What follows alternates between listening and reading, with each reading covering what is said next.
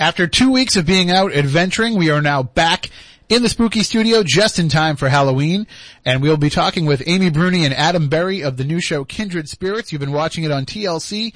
We're going to find out some behind-the-scenes info about the show tonight here on episode 476 of Spooky South Coast, and it starts right now.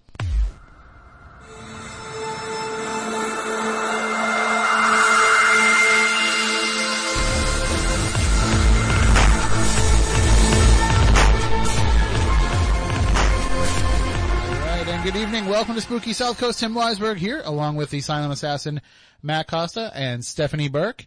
And I'm going to put this back in program and take it out of audition, right? Boom. That's how we wanted to do it. Should work fine. Bring up you guys' microphones like I actually know what I'm doing. And there we go. Awesome. What's up? What's happening? What's going on? Matt, it's been a while since we've seen you. Not since Fort Adams, I think. I know. It's been a couple weeks. Which we will get into coming up in just a bit. We will, a little bit later on tonight, we'll share what we've been up to with our adventures. We've had a lot of them. We have. Although I think we have a few minutes before Amy and Adam are going to join us. We do. So why don't we start off chronologically, and we'll let the folks know what happened at Fort Adams, because that was a station event. That was something we were promoting here through the radio station, Face Your Fears Night. And by the way, I'll just throw it out there. If anybody wants to join us next Saturday night for our Bridgewater Triangle event, as we go inside the Bridgewater Triangle for the first time ever, with 4 unique locations. I'm so excited. It's going to be really cool, especially, being history nerds, getting into this case and being able to actually follow one family, essentially from these locations. There's a connection to the Keith family at every one of these spots. So, you'll get to investigate the Reverend James Keith House, built in 1662, the Old Bridgewater Historical Society Memorial Building, which was built in 1900, and actually has some artifacts from the time of the Keith family, and like Reverend Keith's glasses are actually in one of the glass cases, which is pretty cool. Yes. Then we'll be at the Old Cemetery, which is where the Keith family is interred, and also War Memorial Park, which contains Pulpit Rock, where Reverend James Keith gave his sermons when he first came to Bridgewater. So all of this is kind of all connected, and the hauntings have been reported over the years, but they haven't really been investigated very much. DART did an investigation of the Keith house, and a few other investigators have been to the Keith house, but generally we're going into kind of uncharted territory. And we just found out that there's less than 20 tickets left. So if you want to get on board with this, I would definitely do it now. I wouldn't wait around. Just go to SpookySouthCoast.com and you can find your link there to purchase the tickets. Because this is, something that the Old Bridgewater Historical Society, they're doing this for the first time. And, we want to make it a big success for them. So hopefully everybody can come on out and take part in that. And, is it going too loud? Cause the guest headphones are jacked up way over here. I can adjust that. It sounds fine now. You want it down? Yep. Okay, so I'm going to It was a little crackly. Oh, now I can put it right there, and then you guys can adjust from there. Awesome. Thank you. That'll sound better. That's money, as they say. That's money, baby. So money. So anyway, we'll be doing that next Saturday night. So we won't be here doing the show, although we are just broadcasting live on YouTube, so it's not like the WBSM audience can hear us. But we will be at that event next week. Going back to Fort Adams a couple of weeks ago, Face Your Fears Night. It was the first time I'd ever been there. What a place. It was phenomenal. I don't even know what else to say about it. Walking in there it was beautiful with the sunset when we first arrived, but it is such a cool place. I wasn't expecting that. I've always just been on the outside. It was so dramatic, wasn't it? Going up that very driveway, dramatic. And the sun was peeking right over the it was terrifying too, because I wasn't sure if my car was going to fit up that driveway. I managed to get a little bit of video and put it up on Did you? Our Instagram. Yeah. It was a tight squeeze. It was. But it was awesome. I had faith in your driving, though. I appreciate it. I told you would make it. I know, but it's scary looking. When I know they're saying there's some sound issues in the chat room, Matt, but I think hopefully we just rectified them. They said it's very low. Turn up your computer. Wait, her sound's low. Turn up your computer. There, oh my goodness. We can all just do the show like that if it helps. But I knew you would make it through there, no problem. It was pretty cool to have that VIP experience of being able to actually drive into the fort. When you were like, oh no, I'll just park outside. I'm like, no, drive into the fort. It's really cool. You get to actually drive into the fort. But I had no idea what it was actually like in there. I've never been. So when Matt and I are driving through, we were both just jaw dropped. We didn't know what to say or feel. It was phenomenal. The investigation itself was kind of weird. There wasn't a lot of stuff going on, but there were a few spots that had some pretty interesting activity. And I posted up a video, it's on YouTube, I think I put it up on the Spooky South Coast YouTube channel, where you can see, and Matt made some great videos throughout the course of the night, so you can certainly check those out and get a feel for just what the whole night was about. I love that video you made in the Whispering Tunnels too, by the way. I didn't get a chance to tell you. Yeah, that was a really unique experience going through there.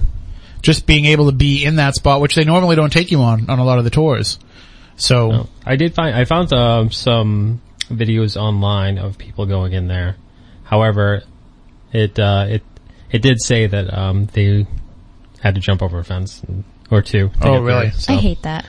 Yeah. Well, the guide Mike actually took us in, so we were in there with permission. Right. He was an awesome guy. He really was. I loved his outfit. Next time we go, I'm gonna make sure that investigating those tunnels is part of the deal. Yeah, definitely. Because there's got to be a lot of activity going on in there. But we got to go into there, and then there was that one area that they normally don't bring people in onto the tours, but that ghost hunters had access to when they went. That little area off into the corner between the east and north walls. Yep. That little tunnel area, we had that strange EMF activity. Yes. That just kept spiking out every meter right in that one little spot. So I'm interested in following up on that and seeing it. And I spoke with people at the fort, and they said if I want to go back, even like during the day when they're conducting tours, if I just want to go back and go in there and try and figure out what it is, they're interested in knowing what it is too. So maybe we'll have the opportunity to. I would love to do that. To figure it out a little bit more. Maybe bring a geologist, somebody who would have a better idea of what could be going on there. Right. Because it was peaking everything we had. The Mel meter. When that lady told me that the Mel meter was going off and it was reading a 9.6, I was like, something's wrong. Right. Because it wouldn't normally read that. Maybe the sensor's in wrong, or, maybe they're putting a cell phone close to it or something. I don't know. But then all the K2s were completely spiking. And for anyone that doesn't know us, I'd say we're healthy skeptics. Right. There's nothing that really spooks us, scares us, anytime, even when that loud noise happened at Fort Tabor that time, your first thought was, what was it? Like, physically, what was it? Well, first it was, I think we're gonna die. Yes. But then after that, I wanted to figure out what it was. It's never jumped to a conclusion. It's always, let's, I hate to use the word debunk because everybody says that, right. But look around and figure out what it is. Let's find out what what happened. And we ran a series of tests, I guess, for lack of a better word, to see what the EMF readings were coming from. I'd be so interested to see if we go back there and nothing happens. Because then we know for sure it's not consistent. Yeah, I would figure it was just something that was going on. Right. But it was, it was different people all the time holding the meters and. Right, we switched out But it was everything. all in that same spot. Right. And then, we're feeling that something's in that tunnel looking at us, and myself and another investigator stepped into that tunnel, and we could feel ourselves being touched and all that. And when we went back into the room and we were kind of cleaning things up, we were talking about, that we had an experience, and we pointed out the fact that we might not have experienced anything at all there except high EMF. Right. That it could have been that was making us feel that we were being watched by something and that we were being touched by something. But either way, we gotta try to figure out and get to the bottom of that. But they want us to come back. They want us to do another event. I can't wait. I think the station wants to put on something else because, that one came together very quickly and we didn't really have a chance to promote it. So I don't see why we couldn't go back in the spring and do something else and. I look forward to it. Expand it a little bit more because it's a great spot if you've never been.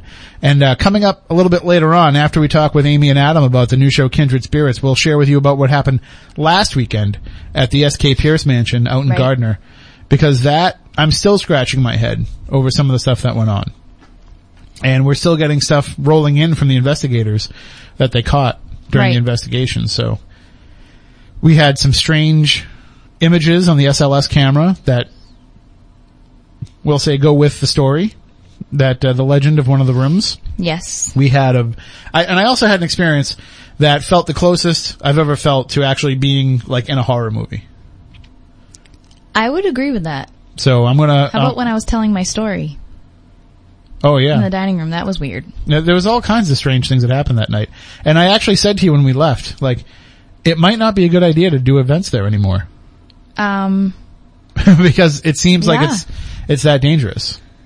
It definitely is, and I feel like when I I give that warning or you give that warning, I almost feel like people don't take us seriously because I know when you give me the warning, I don't take it seriously. well, look at what happened. I know. I should listen to you more, but I'm just like, whatever. But you know what? You're going to do it again. Of course I am. It's because now you have the mentality of my friend will fix it. It's part of my DNA. Well, I was telling people, I was like, as we were driving home, I kept turning off the high beams and, you know, cause if there was a car in front of me, I would turn off the high beams cause I didn't want to be rude. And Stephanie actually said, leave your high beams on. And I was like, no, I don't want to. And she's like, no, trust me, just leave the high beams on. I was like, okay, when the psychic tells you to leave your high beams on, you just leave the high beams on. At least you listen to me. My husband doesn't. Plus it was easier than actually, flicking them on and off all the time. And then of course what happens to me 2 days later while driving home What? with my high beams off?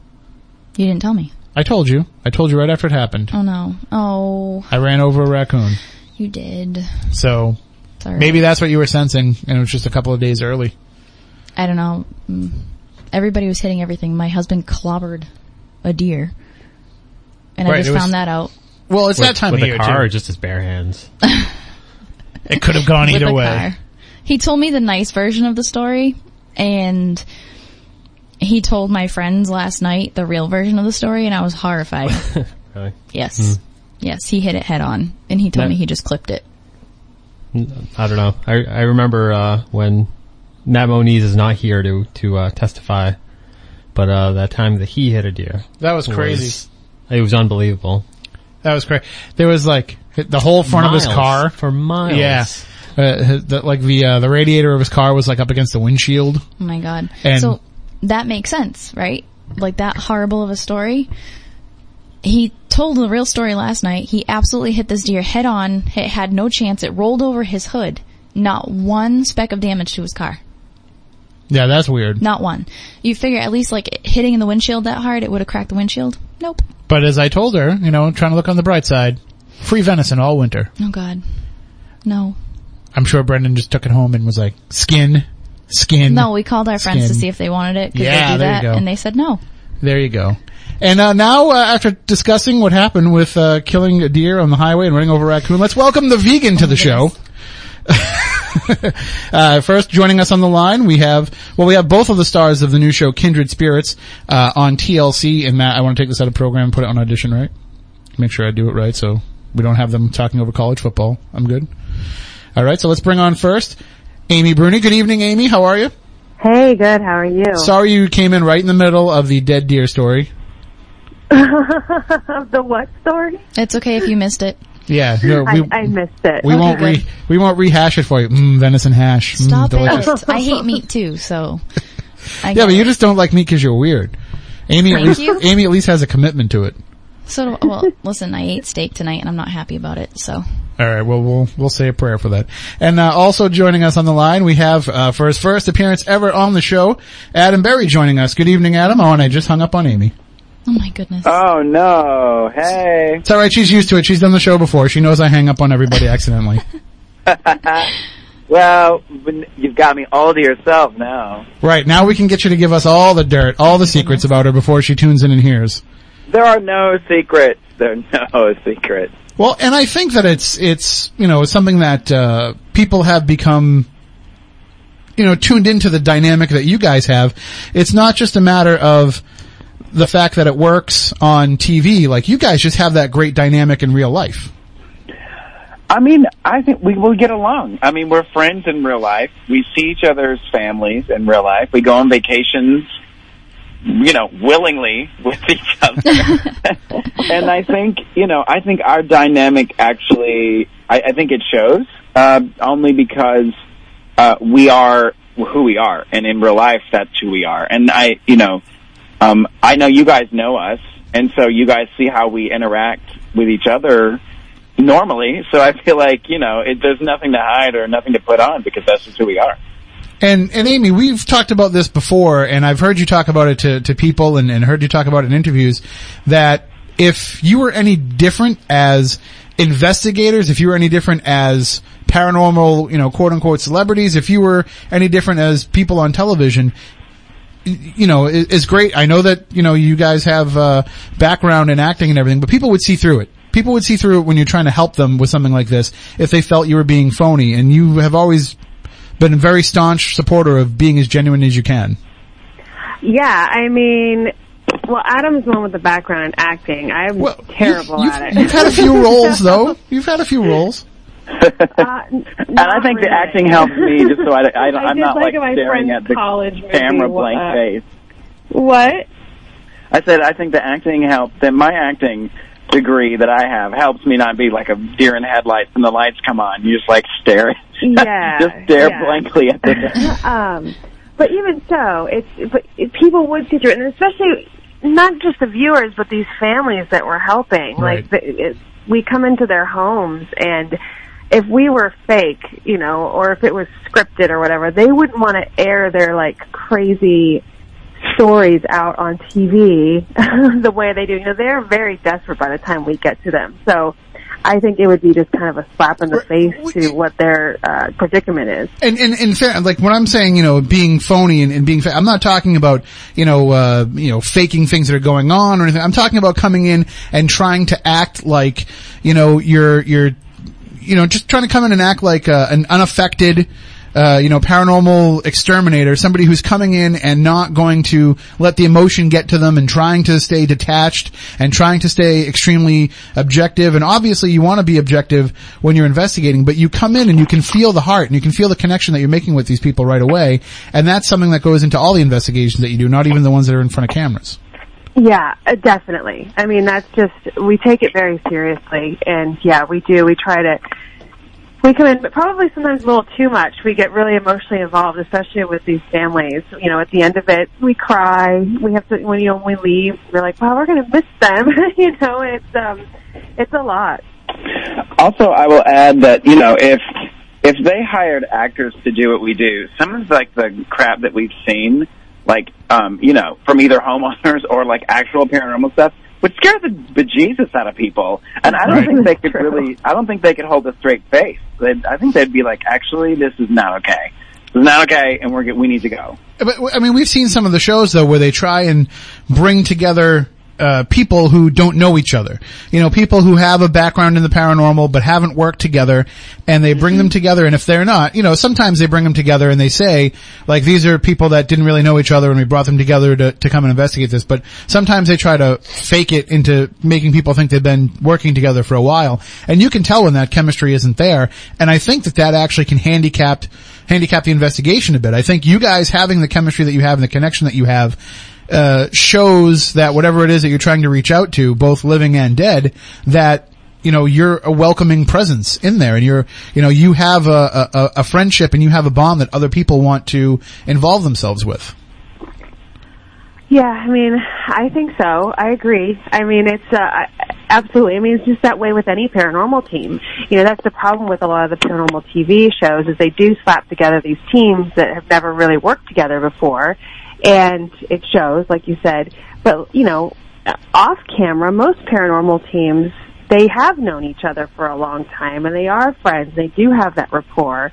And, you know, so I feel like that it's important that be reflected in a paranormal reality television show, you know? Mm-hmm.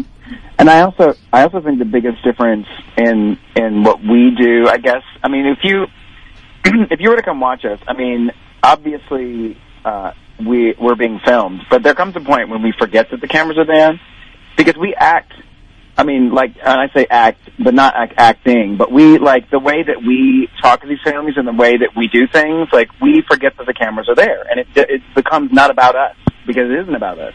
It's about these families, and it's about the situation, and it's how can we alleviate their problem, and how can we help them.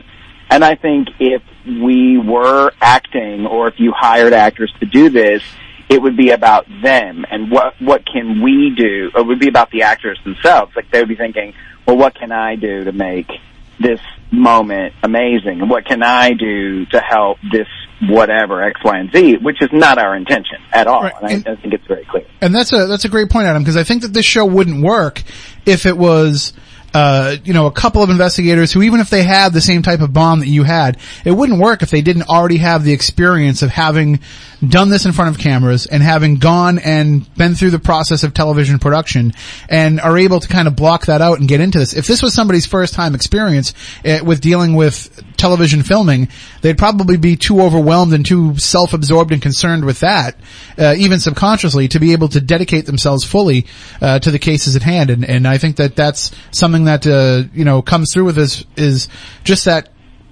the fact that it doesn't really fluster you guys at all to know that that's happening around you, but also the fact that you are not afraid to go into these places and put yourself out there for the homeowners. I could never do what you guys are doing, because I just feel like I'm too guarded around people, and I feel like I'm going to let them down when it comes to an investigation. So I just know if I go there and something happens, I'll be like, okay, thanks, good night, see you later.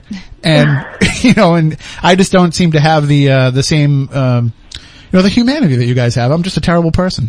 That is not true. That's not true at all. I beg to differ. There's a lot of pressure there, though, and we feel it. Like, we definitely feel it. And sometimes we're like, what are we doing? Especially if we're there, the third or fourth day, and we still feel like we're no closer to a solution.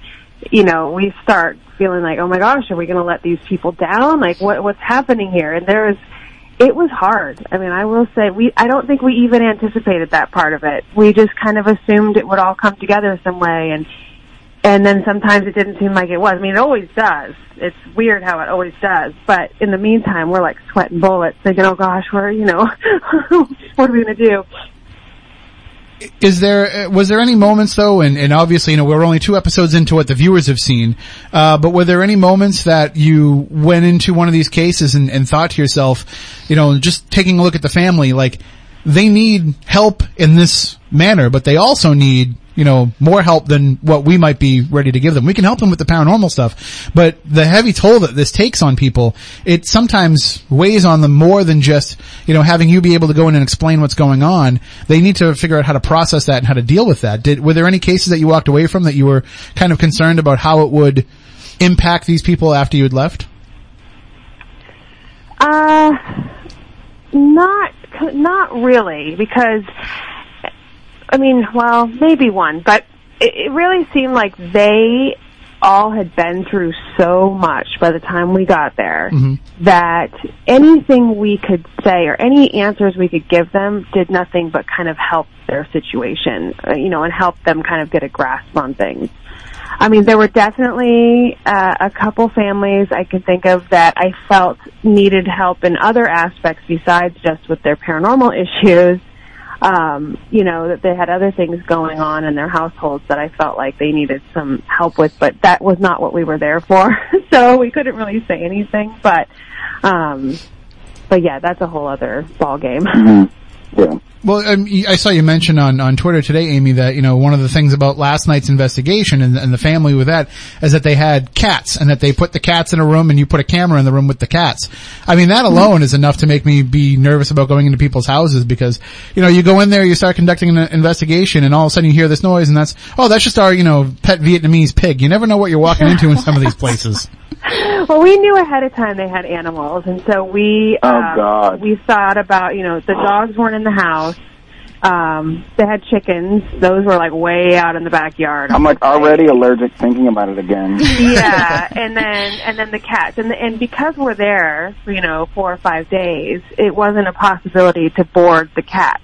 So we were like, we talked about it a lot before we went, because we don't really like to have animals in the house when we're investigating. Sure. But we were like, we'll put them in a room that is, there's no activity reported in that room, and we'll put a DVR camera in there, and, we'll just, anytime we hear a noise, the first thing we'll do is look at that camera and see what the cats were doing, which they pretty much slept through everything. Right. So, you see it in the beginning. No spoilers. I should say, spoiler alert if you haven't watched the episode. And if you haven't watched the episode, who are you?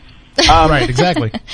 Who are you? What are you? But I'll say, at the beginning of that episode, there's something that's going on between Emmy and myself, and we're kind of in different parts of the house, and you hear a loud thud at the end of the house. Well, if you notice, I'm carrying around our DVR monitor in my hand. So I know where the cats are, and I know what they're doing, and people are going to be like, oh, then it's the cats. It's not the cats, because I can see the cats. I could see the cats. One of them sleeping on its fat side, and the other one's just like staring at the wall. Like, I mean, I see what they're doing, and I'm glad that we were able to kind of cover our bases that way, because clearly we want the answers, and we're going to take every measure to make sure that we're correct. And also, you want to make sure that cat isn't all rubbing up on your stuff while you're not in there, and leaving dander behind and all that stuff. Goodness. It's funny because when we were talking about the case, we find out everything about the family, we find a lot of information, and they're like, and they have like, I don't know, 500 cats, whatever it was. It was more than 500 cats. It was like a lot like of cats. 2 or 3, I think. It was not a lot of cats. But they were like, they have cats, and I'm like, well, do they roam around the house? And I think Amy even brought it up. It's like, hey, are they like roaming? And so we actually hired a cleaning crew to come in, a maid service, to come in and clean the house from top to bottom before we got in there. Because I was like, that's all that I asked. Right. I just don't want to be sneezing my face off for 5 days or high on Benadryl, because then I won't see anything. I'll just be asleep in the corner the whole time. Right, that would make for some terrible audio review if every 30 seconds there's a sneeze in it.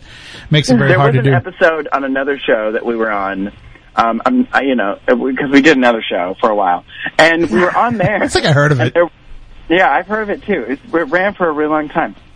We were on that show, and there was a case where we were trying to find the ghost of possibly a slave girl. And I remember sneezing the entire time, like literally the entire time, and watching the episode. I believe one of us said, like, I can't believe they actually got like clean footage out of that, because I would not stop sneezing, because they had not. The house was kind of dirty, and and I suffered, but I suffer for the greater good. Let's just put it that way. We suffer for the greater good. Well, and that's again why I appreciate the fact that you can go into people's homes and be able to help them out. It's something that I think drew in a lot of people to the other show, to Ghost Hunters, when it first started. And I know the reasons why you get away from that with television, because it's a lot easier to work with public places or to work with, places that are owned, that are a business or what have you. It's a lot easier than going into somebody's home and invading their life, and also trying to figure out, is something going on, or does somebody just want to be on TV now that you're in, season 5, 6, 7 and people know the show. Amy, I know when you were trying to gather up all of these cases, that must have been part of the process to figure out how many people really needed help and how many people just recognized you from TV and wanted you to come over. It was,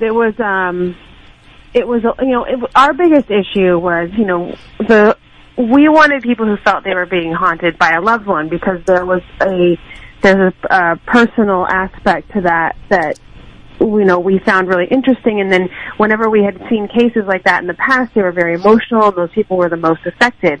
And so when we put out the call for these cases, we were getting a lot of people that were like, oh, yeah, Grandpa Joe hangs out, we're pretty sure, but he's a good spirit, but yeah, come on over and investigate. Like, they obviously weren't, like, traumatized or terrified or freaked out or confused. And so we got tons and tons of cases like that, and we had to kind of vet through them and figure out, who genuinely needed our help and who was, overstating their situation. And we could kind of always tell the ones who really needed it, because they were on the fence about us coming in. Like, they weren't like, yeah, come on over. It was a lot of, back and forth. And, there's one case where, I had to call the person a few times to kind of make her feel better about us being there, because she kept kind of getting cold feet and, wasn't sure if she wanted us to come. So those are the ones where you're like, okay, something's really going on here, because the TV aspect makes you more nervous than like us coming in, Mm-hmm. Well, and Adam, that's another thing that, we see in the first couple of episodes when you're out researching and trying to look and see, what, connections there might be to each home and to each family. Sometimes you're going to be going in and telling these families, I know that you think it's your relative, but we found this, and this is what we've discovered through our investigation and through our research. And then you might be pivoting them in a different direction that they weren't expecting for it to go. Yeah, we cannot plan the outcome of these cases. If you saw Friday night's case, I got chills watching it, because when we discovered that there's this unsolved murder that happened, almost 130 years to the date, you can't plan it. You cannot plan it. And so we like to ask the families all the time, who do you think it is, A, because we want to get an idea of, their mindset already. But we also say, well, what happens if we don't discover that it is your grandmother or your mother? And they're very straightforward. They're like, okay. Some of them say, well, I'll be fine with it. I just want to know why they're here. I mean, I don't know if anyone, I can't remember if anyone said they'd be disappointed, but we're very clear about what's going to be happening. And, we say, this is what's happening. We have no idea what's going on yet. We will try our best to find out, but, what's the worst thing that can happen in your mind so that we know? And we do get evidence, I think, we get evidence, in these cases where, for us, it's shocking a little bit, whether it's through EVP or whether it's through his research. And there is a battle of like, well, I don't want to tell the family this because they're already kind of freaked out, but guess what? I have to because we're being filmed and they're going to see it anyway. So we have to, obviously we're going to tell them, but it's how do you tell them? And so it is in our best interest to find out why we're getting this evidence and why it's kind of intimidating so that we can tell them, because if just showing them something that's kind of scary and not giving them a reason behind it, it's going to freak them out even more. And that's not our job. And Amy, that's one of the things that, like we were talking about at the beginning here, that's one of the things that I think a lot of investigators, let's not even look at paranormal television shows, but just look at people who are out there working, working these cases all the time. It's very hard for people to be able to, be good investigators, but then to also have that compassion, to be able to have that approach, to be able to deal with people, on a one-on-one basis like that, where, you might be the world's best investigator, but you might not be the world's best counselor. And you kind of have to be a little bit of both to be doing the job that both of you are doing.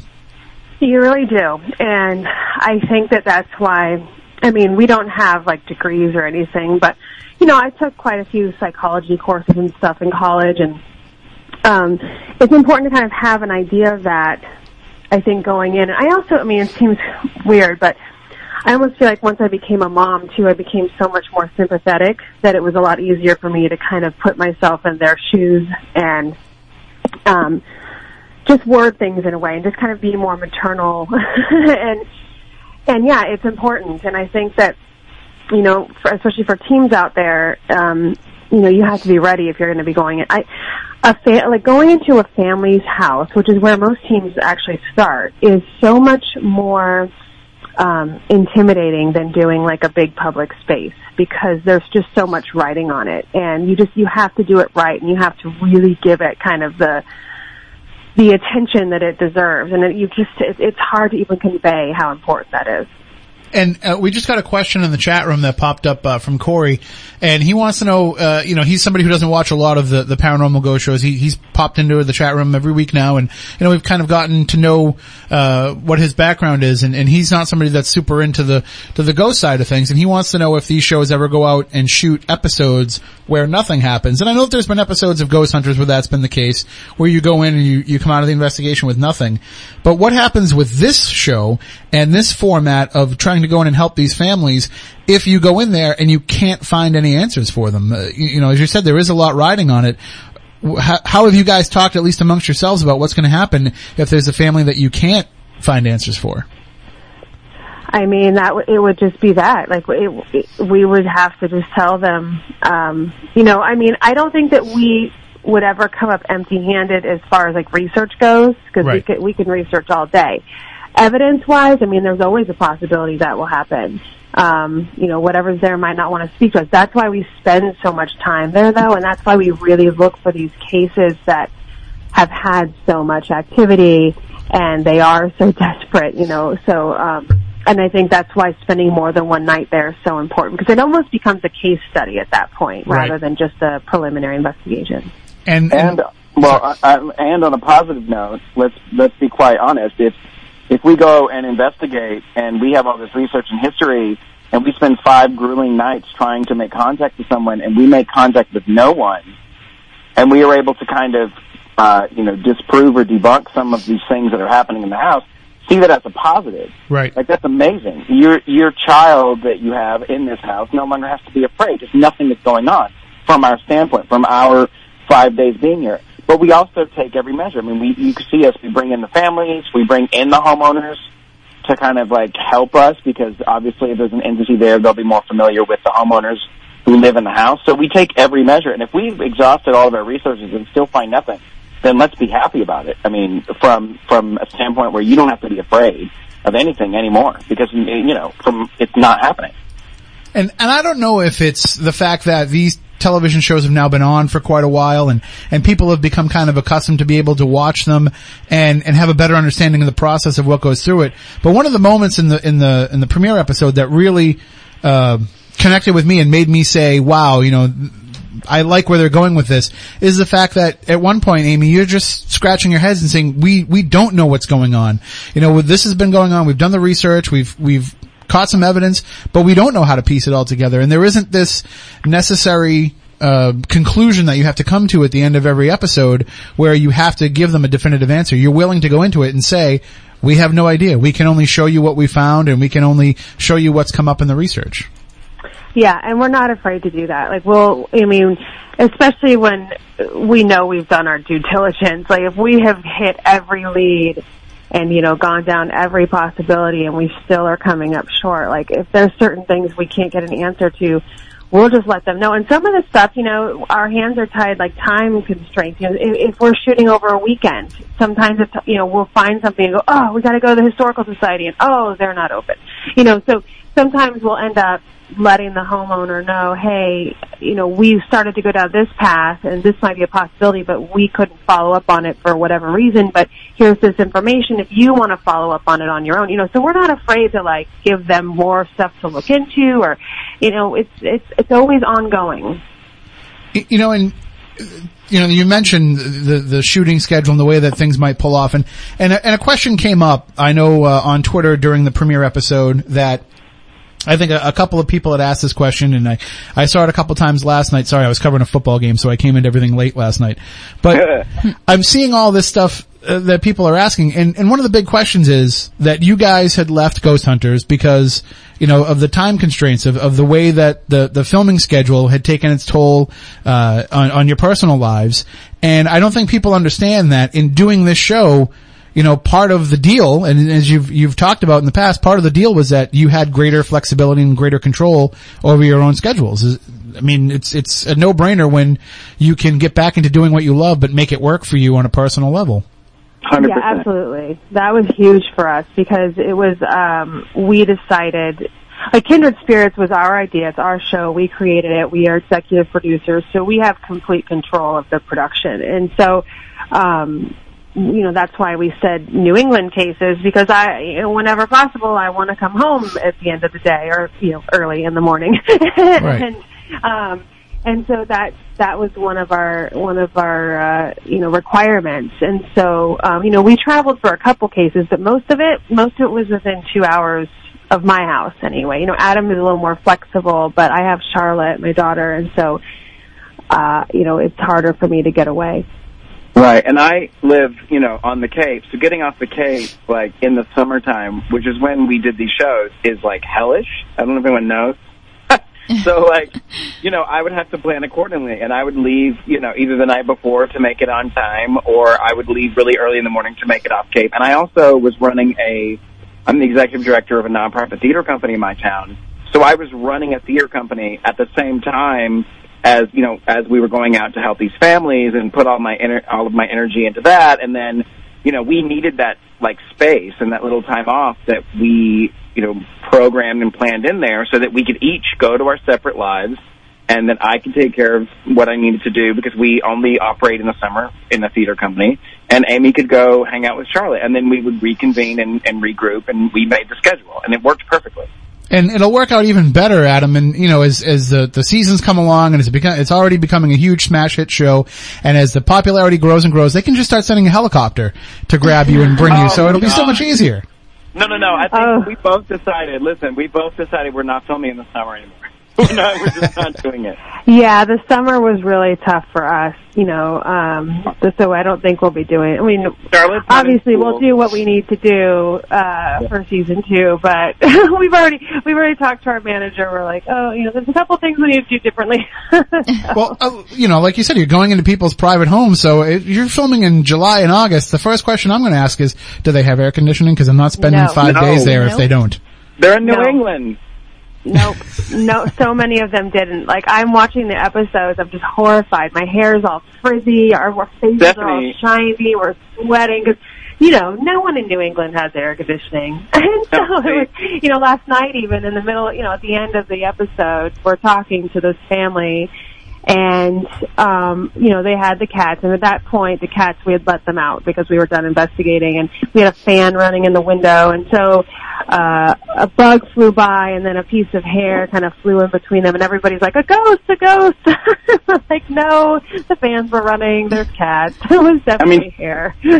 Stephanie was there, and Stephanie, it was hot in the house. It was so hot. Which is weird, because I would have thought you would love it, because you're always cold. Naturally, but when I read, my body temperature just goes up. So, people have joked for years, like if I do a gallery reading, I start stripping off layers, because for whatever reason, that's an extra charge for the show. See that? Yeah. So, I walk in and I realize there's no air conditioning, and all I could think about is how curly my hair is at the moment, and I am going to embarrass the hell out of Amy and Adam for asking me to come on the show, because I'm going to look like a poodle by the time I leave. You did fine. You were wonderful, honestly. Thank you. I had never seen your work, and I enjoyed it, and I'm so glad you were able to come and help us on that case, for sure. Well, I'm so thankful to have met you finally and have been asked to come on, because you guys are awesome to work with, and everything that Tim has asked you and your answers, I can definitely attest to it being 100% true.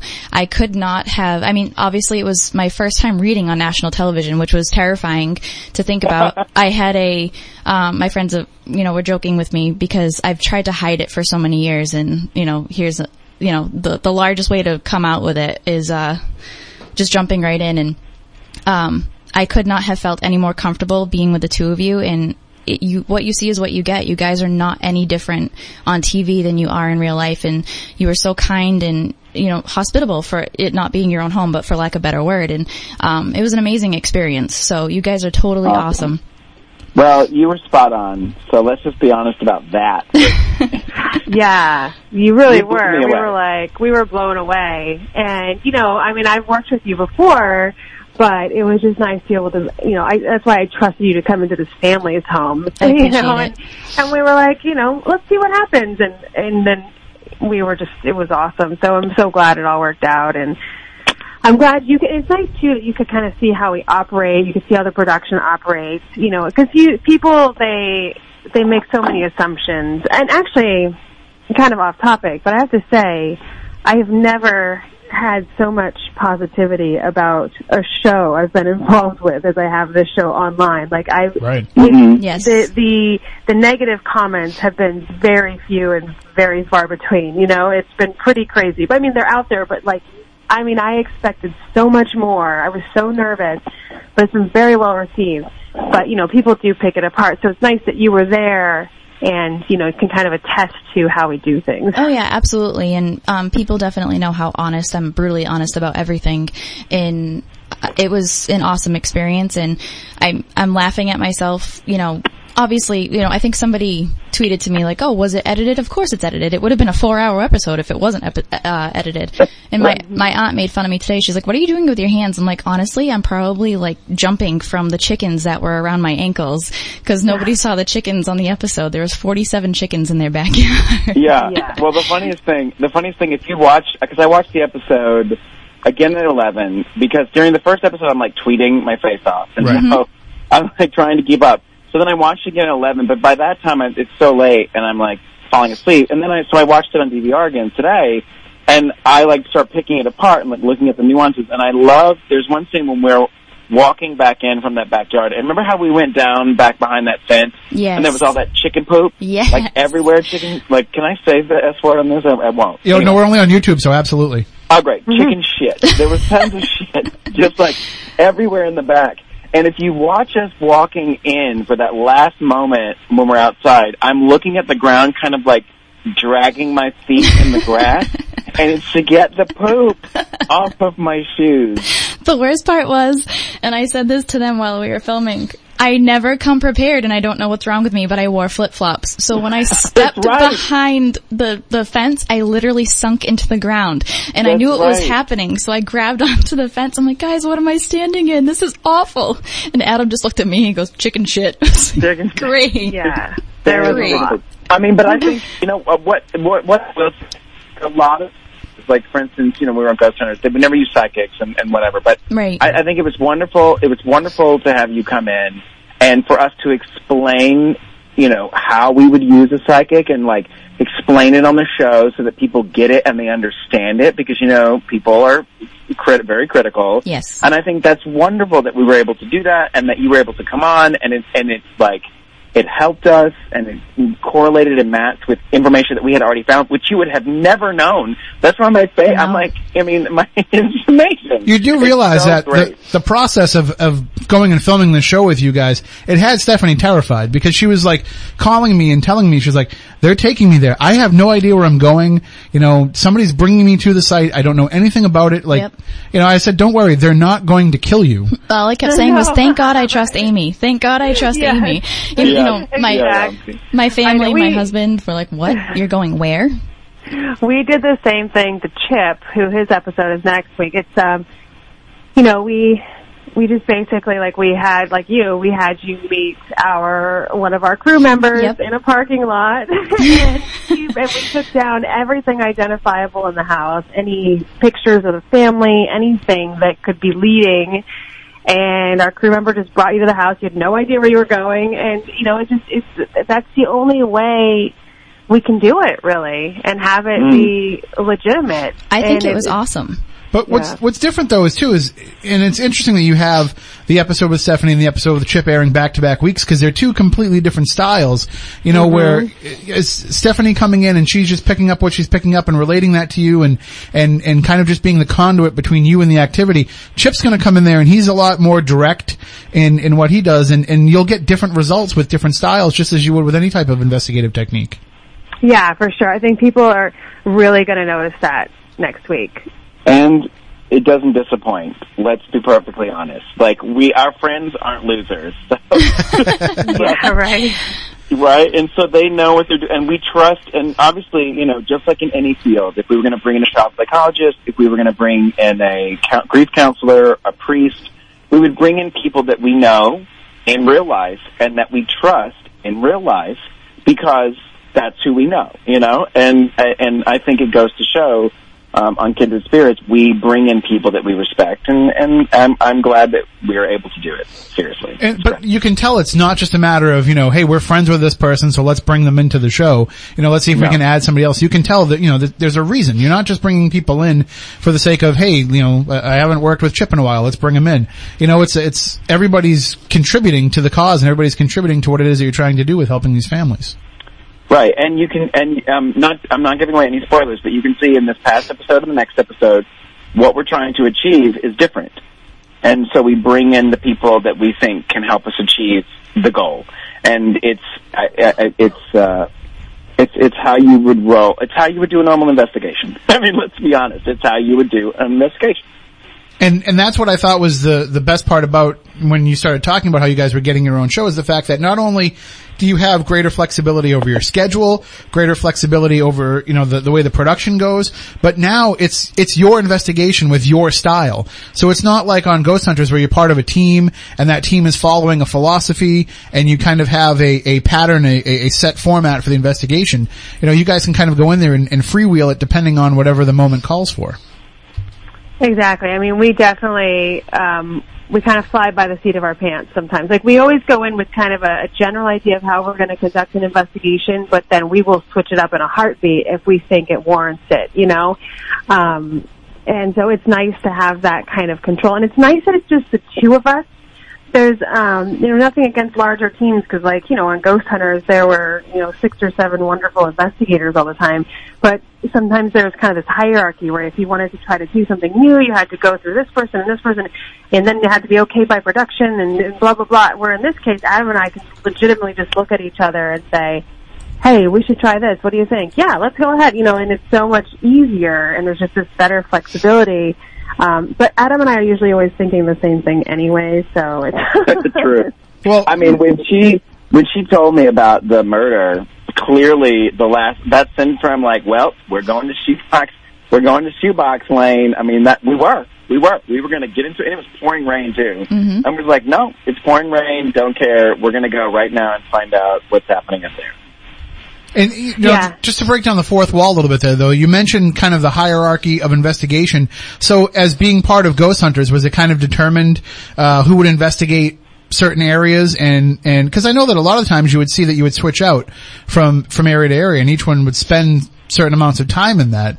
But I mean, is it like, because when we do Spooky South Coast events or Legend Trips events, we have a rule. We always stick Moniz in the place that nobody else wants to go. Yep. So, I mean, at least with this, you don't, you can say that, yes, you can choose where you want to go, but you're also the only ones you can stick in the places that you don't want to have anybody go. Yeah, Usually that's me, though. Usually it's like Adam in the crawl space. Yeah, Adam did have to go in the crawl space first. But, no, I think with Ghost Hunters, we never knew, like, ahead of time where we were going. They would do the tour, Jay and Grant would do the tour, or Jay and Steve eventually, and then they would come out and just kind of, we'd divide up into teams, and they just kind of decide right there who was going where. It never really was like something we knew ahead of time. And that was the other thing that was really tough sometimes, because by the time we got, we'd be going on the tour, but they'd go on the tour, but we weren't on the tour, and so we didn't have the same information as far as what the claims were. And we'd have to hear it either through another team member or through producers, and sometimes it wasn't always correct. And so This way, it's always coming directly to us. It's always, we talk to the client, and it's nice. So I didn't even realize it worked like that. I just assumed that you got the same access information in terms of just the layout and the tour. I assumed that you just got that, but they just didn't film your aspect of that. No, they didn't. I mean, sometimes we would go back through, and Tango would take us back through and walk through it kind of, and do like another mini tour. But yeah, that wasn't always that information didn't always get downloaded the exact same way. It's a lot of information to remember, an entire tour. So it was, but that didn't even start happening until later on. Right, and not that it gave us, bad information, but hearing it from the horse's mouth is always better. Like, hearing it from the actual client is always better. I mean, always, in every sense of the word. So it's not like that we were going in with false notions. It's just our job is a little bit harder in that case. And also, if we did a small home, only two people would go in at a time. And so there would be a lot of us, especially Amy and I, like sitting out in the TAPS van and the Yukon, just waiting to go in because, only two people can go in at a time. And so Amy and I would start going in like later in the evening, and we would work obviously later at night. And by that point, like waiting around, you get tired, and it's fatiguing, and it's tiring. And with this, yes, it's tiring, but at least we're doing things all the time. We are constantly going and constantly progressing the case and piecing together this basically, this private investigation of this home. And you're not just, it's not just a matter of being comfortable with the homeowner and being comfortable with the family that's in there, but the same two people being there for this entire time could also make the spirits more comfortable, so that they're willing to get to know you and come out more and interact more, as opposed to just seeing, every couple of hours somebody else cycling through. Absolutely. And I don't think we've shown it, but we always, before we investigate, we always have the homeowner introduce us to whatever is there. Like, we have them bring us in, and, after we do the tour, we have them explain to the entities there, like, these are my friends, these are Amy and Adam, they're here to talk to you, you don't have to be afraid of them, they are welcome here. And, we just have them tell them, so that whatever's there knows, okay, these aren't just two strangers walking in here with weird equipment, waving it in my face, asking me to talk to them, Well, and that's what's great about this is, this is something you could, and as you talked about it, you mentioned it, that they actually do rebroadcast it, and they rerun it on Destination America during the week with bonus footage, right? Yeah. And they do every Tuesday at 10.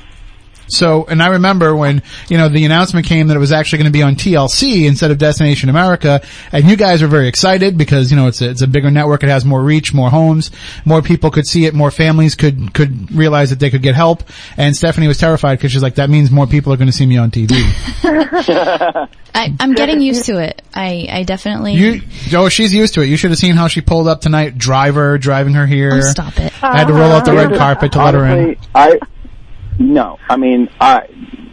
She is very humble, you guys. Come on now. She's very sweet and very humble. Thank you. I'm glad that you're taking it so well, Stephanie. I'm trying. I definitely will never ever get to your level, but No. Welcome to the Q list. We're not even the D list. We're the Q list. I love it. We're nobody because we just like to help families. Oh, Adam, you're a star of whatever room you walk into. You know it. Yes. People say stuff all the time. They're like, we think you're a celebrity. I'm like, no, we're not. We are our normal selves, and we just happen to be able to do what we love to do, documentary style, to educate other people. Like, it's not about, whatever. You know what, though? Like, that's what's so lovable about both of you. And you're real with people, and you're real with yourselves, and you're just doing exactly what you love, what you have a passion for, and that's what made me feel so comfortable. Well, thank you. I mean, that's our goal, is to just let people know that. I mean, I think we probably both forget we're on TV most of the time. All the time. I forget about it. I don't even think about it. I took Charlotte to a birthday party today. Well, 2. It was a very busy day. A lot of October birthdays. Yes. Yeah. My daughter's party was today. Me at the first party, they came over and they're like, I watched the show the other night, and it literally took me a minute to be like, show. I'm like, oh, show, yeah, thank you. I don't even think about it in that sense. See, Adam, I always tease Amy about this, but she doesn't realize all the time that when she's going these places with Charlotte, she forgets the fact that her daughter and her dog are more famous than she is. Oh my goodness. That is true at this point. Yes, Charlotte dancing with Zoe is definitely more famous than anyone could possibly imagine. I see that popping up as a GIF, just showing up online. Yeah, people love that. I know. That is so cool. It's so funny. People are asking Zoe for her autograph, her paw print.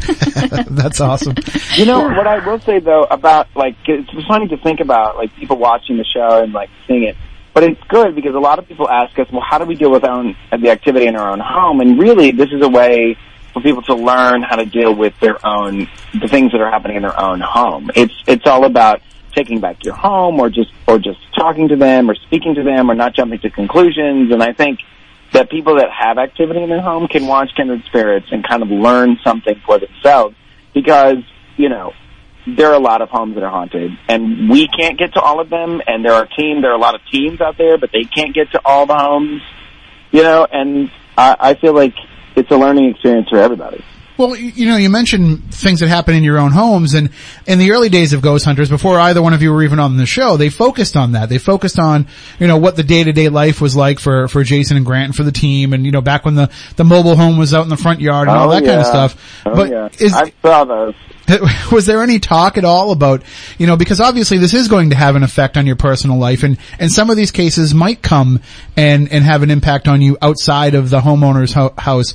Have you talked at all about what you'll do if that happens as part of these cases? Will you allow your own private life to be involved in this if it is connected somehow to the case? No one's ever asked that. That's a good question. Yeah, I mean, I don't know. I mean, if I don't know how that would happen, really. Yeah. I mean, I know we were affected psychologically already by these cases. I started having panic attacks and stuff after we finished shooting this season. But I don't know that I can't think of a instance where our private life would be. I mean, I could see them maybe shooting at our house or something if there was a scene we needed, or a moment, a catch up or something. But I think we would avoid that. Yeah, you do want to have that wall, and at the same time too, but it's kind of a tough thing because it can happen. Although you hope that with these cases, especially if it is family members, they want to stay with their family. Well, here's the thing. I see what you're getting at, but I don't think, knocking on wood, I guess, per se, I don't think that would happen, because we are we've been on, I mean, Amy's been on, let's be honest, like thousands of cases. I've been on a bunch of cases, and we are strong in our person in what we feel. We don't put our faith and our energy in like special charms or protection or medallions. You know, we are protected by our own strength and our own attitude. And have things followed us home? Sure. I mean, Amy has a couple of stories where it has occurred, but it's all in the line of work. And I think we would be able to deal with those things on our own and in our own time, and it wouldn't be necessary to put it on film because, A, we aren't the show. Our show and our business is to help other people, and it's not about us. So I don't ever think our show would skew into the direction of, oh, now let's make it the focus on them, because it's not about, and you know what I'm saying? It's not about us. No, absolutely. It's about them. And so even if the activity came to our homes and it became an issue, I think we would just handle it. And I think we wouldn't make it a thing because, again, it isn't about us. So I said that, you know, the best thing that I heard on the show was, you know, being able to admit that you didn't have all the answers to something. And the best thing I've now heard off the show is you saying it's not about you. And I think people will connect with that. And they're realizing that after watching these first couple of episodes that, you know, it's almost like when you're watching the show and you're watching what the family's going through. You know, I watched Poltergeist with my son tonight. He had never seen it before. He's 12. He's just starting to get into horror movies, so we watched it together. And I said, you know, what's great about this movie, it has great effects and a great story, and I love it. But what always keeps me going back to that movie is the family, and the way the family comes together, and the way the family does battle with what this is. And you see the connections they have with one another. And it's the same thing with the families that at least we've seen featured so far, is that you're just there to kind of point out the strengths that they already have and the ability that they already have to deal with this. You're just kind of giving them the background and the support for that.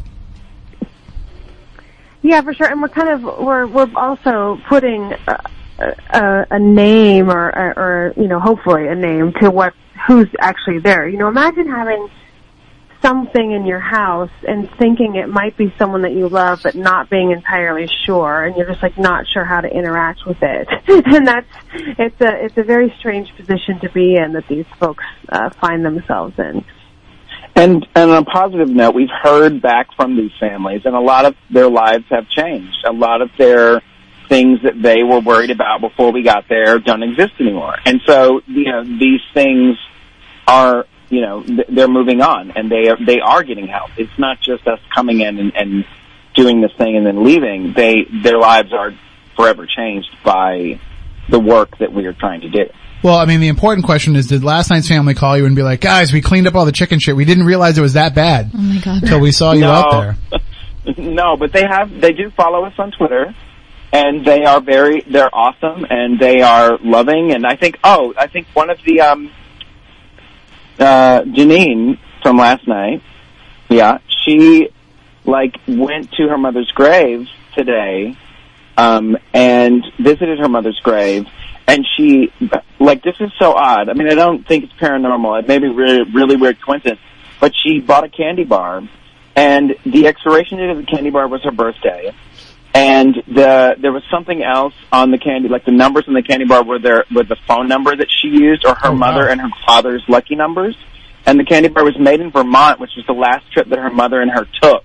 Like, there were a lot of these coincidences that happened by this candy bar when, you know, she bought it and went and visited the grave and, was eating this candy bar and then noticed all these coincidences. Is it a coincidence? Maybe, sure. But, you know, she's recognizing signs, quote unquote, when she feels like her mother's reaching out to her, and she put up the pictures of her mother. And, you know, everyone, you know, they're moving on, and their lives are definitely better. And the other, another thing, she reached out to me today as well. A neighbor of hers saw the show and contacted her and told her exactly who the man was that was in her house. No. His name. Yeah. What is his name? Wait, do you know? I don't want to say it publicly. Wait, which guy? Text me. But yeah, she found out his name, who he was, and everything, and everything. You know, we'd heard stories, and we couldn't confirm who these people were. Wow. Because they never bought the house. They were tenants, and there were rumors that the guy had passed away in the house and all this stuff. And, you know, you can't confirm that. If somebody dies in a house of, like, natural causes, there's not a police report. There's, you know, unless you can find their death certificate, you don't know. So. Right. Well, what about diedinmyhouse.com? I keep seeing it popping up all over the place, right? I have tried that, by the way, on numerous occasions. In houses that I knew someone died in the house, and it's never once come up with a death certificate. Listen, I actually killed somebody in my house and then went on the website right afterwards, and I was like, it didn't even show up. Oh my God. It's alright, it was a spider. It's fine. It was fine. Yeah, it's all good. Don't worry about it. Forget I said anything. Good thing we're on YouTube only.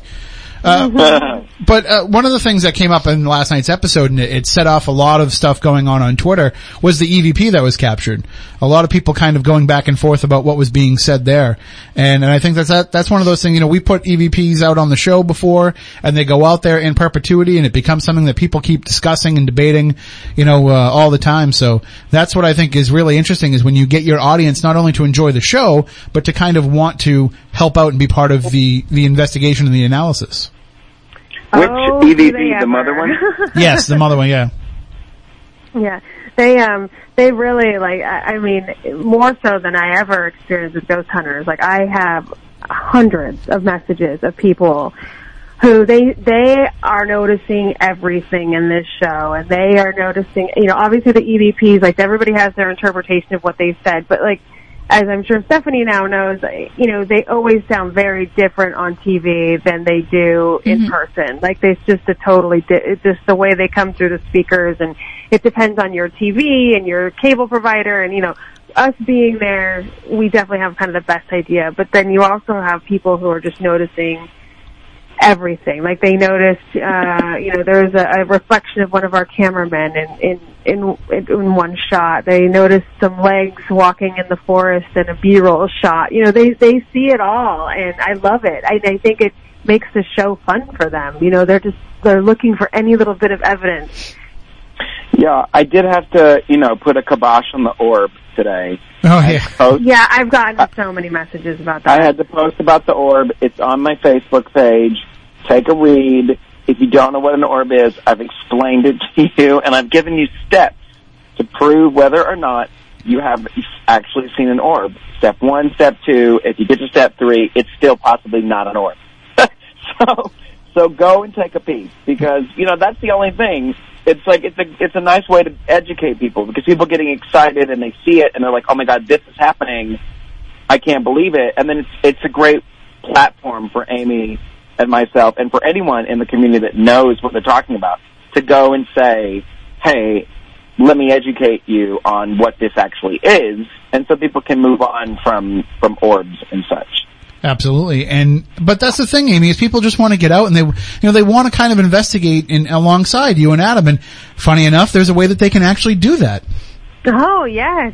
I know that you have experienced this, but, you know, I own a company called Strange Escapes, and basically the idea is it's a travel company geared towards planning paranormal getaways for people. And so we have these really great weekends that have, you know, paranormal speakers, you know, authors, TV personalities, and they give lectures during the day, and then at night we actually investigate these locations. There's, you know, usually cocktail parties and dinners, and it's just like it's a vacation geared towards paranormal lovers. And we go to places like the Mount Washington, the Stanley, the Queen Mary. We're going on a cruise out of Boston in May.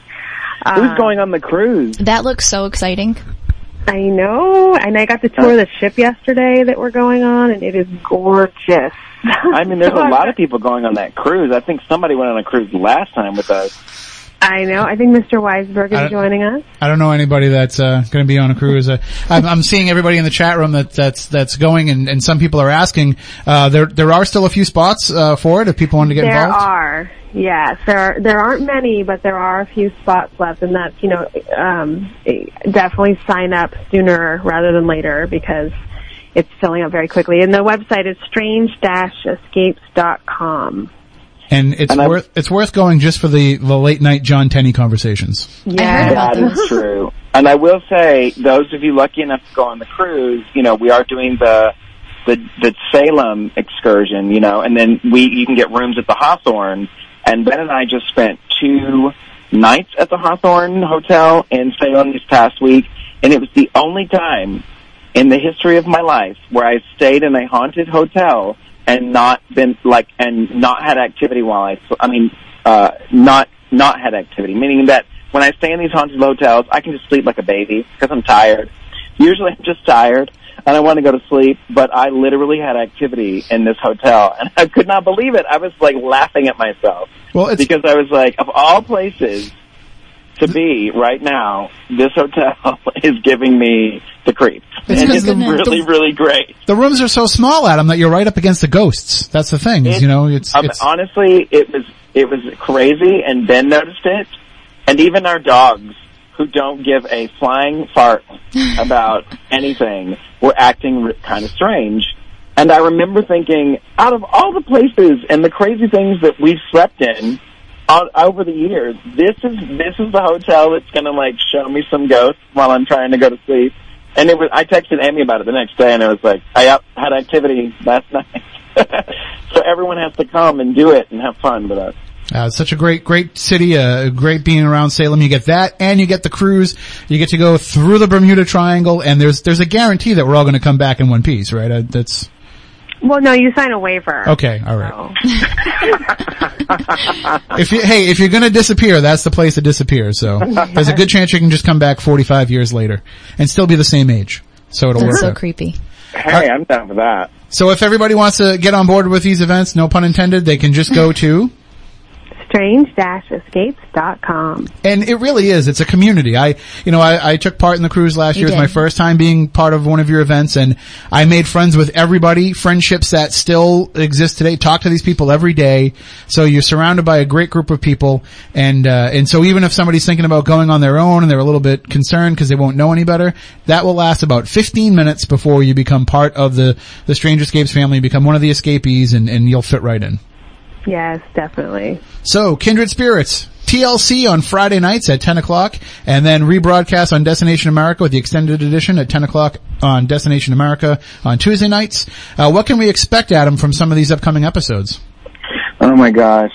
Well, it's just the beginning. I mean, if you thought this last episode was creepy and awesome, they just keep getting better. And I'm not even saying that as like to get people to watch. They really do. They literally just keep getting better, and I am floored by it. So everyone has to tune in. They have to tweet us, which we always tweet live during the shows, and we interact and talk to people and answer your questions.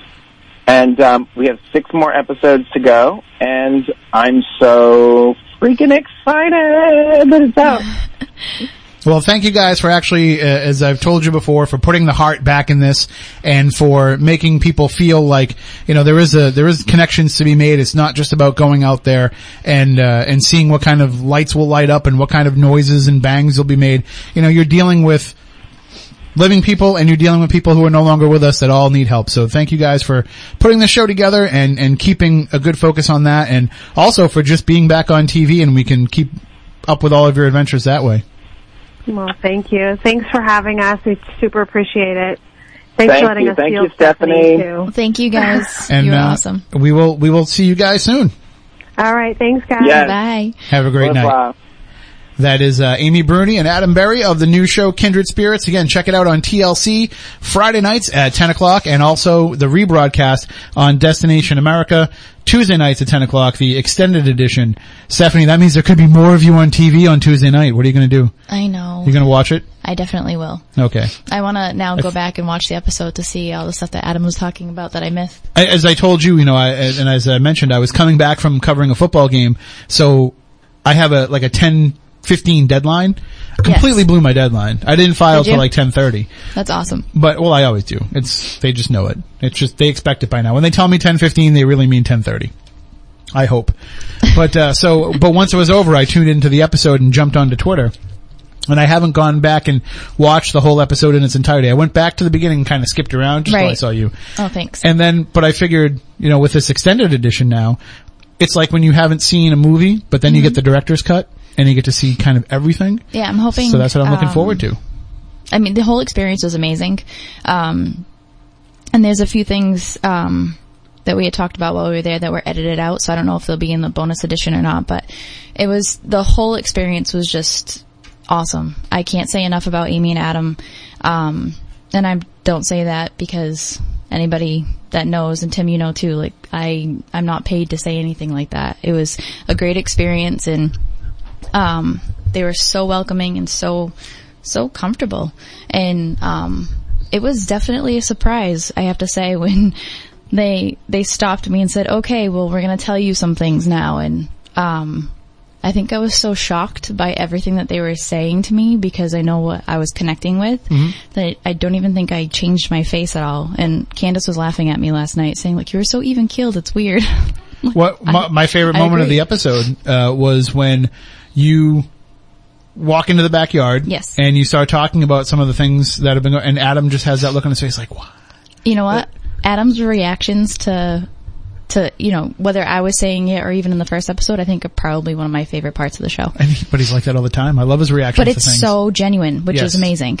So, I saw that, I think in the beginning of the episode, they showed it quick and then they showed it again, but that was awesome. And, I wasn't even paying attention to them, so I had no idea, you know, what they were doing. I was so focused that seeing that from a different angle was really cool. And, you know, and I'm sure some people are going to be listening to this podcast and saying, well, you know, you guys are friends with them, so of course you're going to say positive things about their show because you're their friend. You don't want to crap all over their show. No, listen, I'm telling you positive things about this from a variety of perspectives. I'm telling it to you as somebody who knows them and works with them on things and supports them as people. Right. And as friends, but I'm also telling you as somebody who watches these shows and can tell you like what is a good television show and what isn't, at least in my opinion. You know, and I feel like if you are invested in the idea of paranormal research and you want to see how it's done in a way that it can actually help people and benefit people, they do it perfectly. Oh, absolutely. It's why I started watching Ghost Hunters in the first place. I always knew anybody could go and look for ghosts in famous haunted places. Right. But I didn't realize that people were actually letting them into their houses. Yep. And it's not a coincidence that I kind of stopped watching the show on a regular basis when they stopped doing that. Right. You know? That's definitely a huge part of the show, is just putting the compassion and the heart back into the point of paranormal investigation. I think that gets lost among a lot of people, a lot of groups, where they just go in and all they care about is, let's get the evidence. We need to scientifically prove this. For what?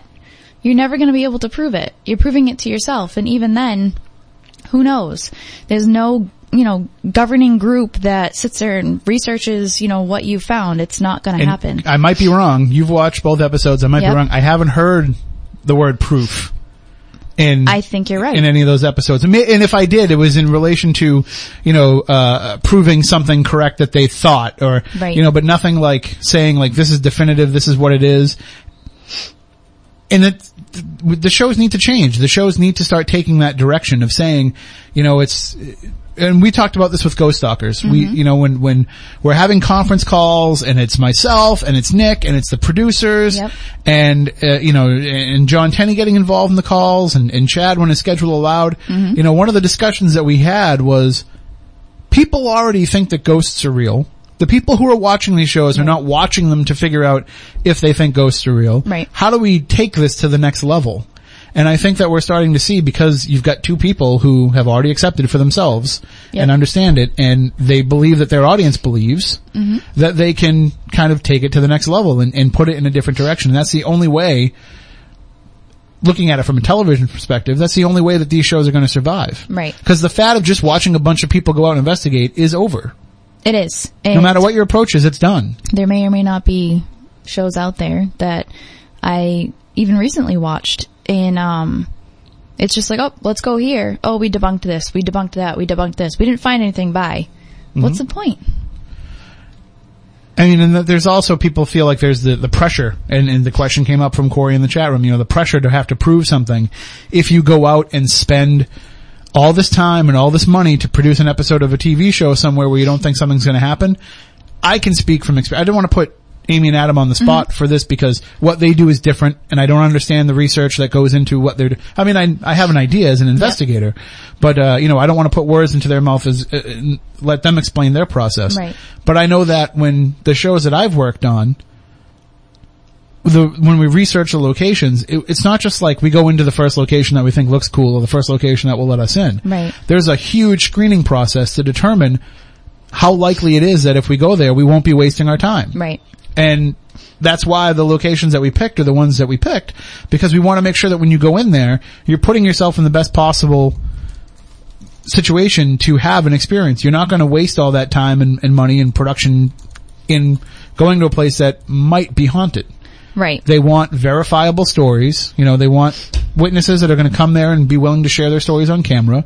And they want, you know, and I have to go and I have to look for other people who have investigated places, Yep. seeing what kind of stories I can get, doing vetting interviews with those people. Mm-hmm. So even if you never saw a person on camera, but they had an experience there, there's probably a good chance that I talked to them at Right. length to find out about what it was that they went through. And that's part of the process of doing this. So it looks like when they go into a place, oh, every place they go has activity.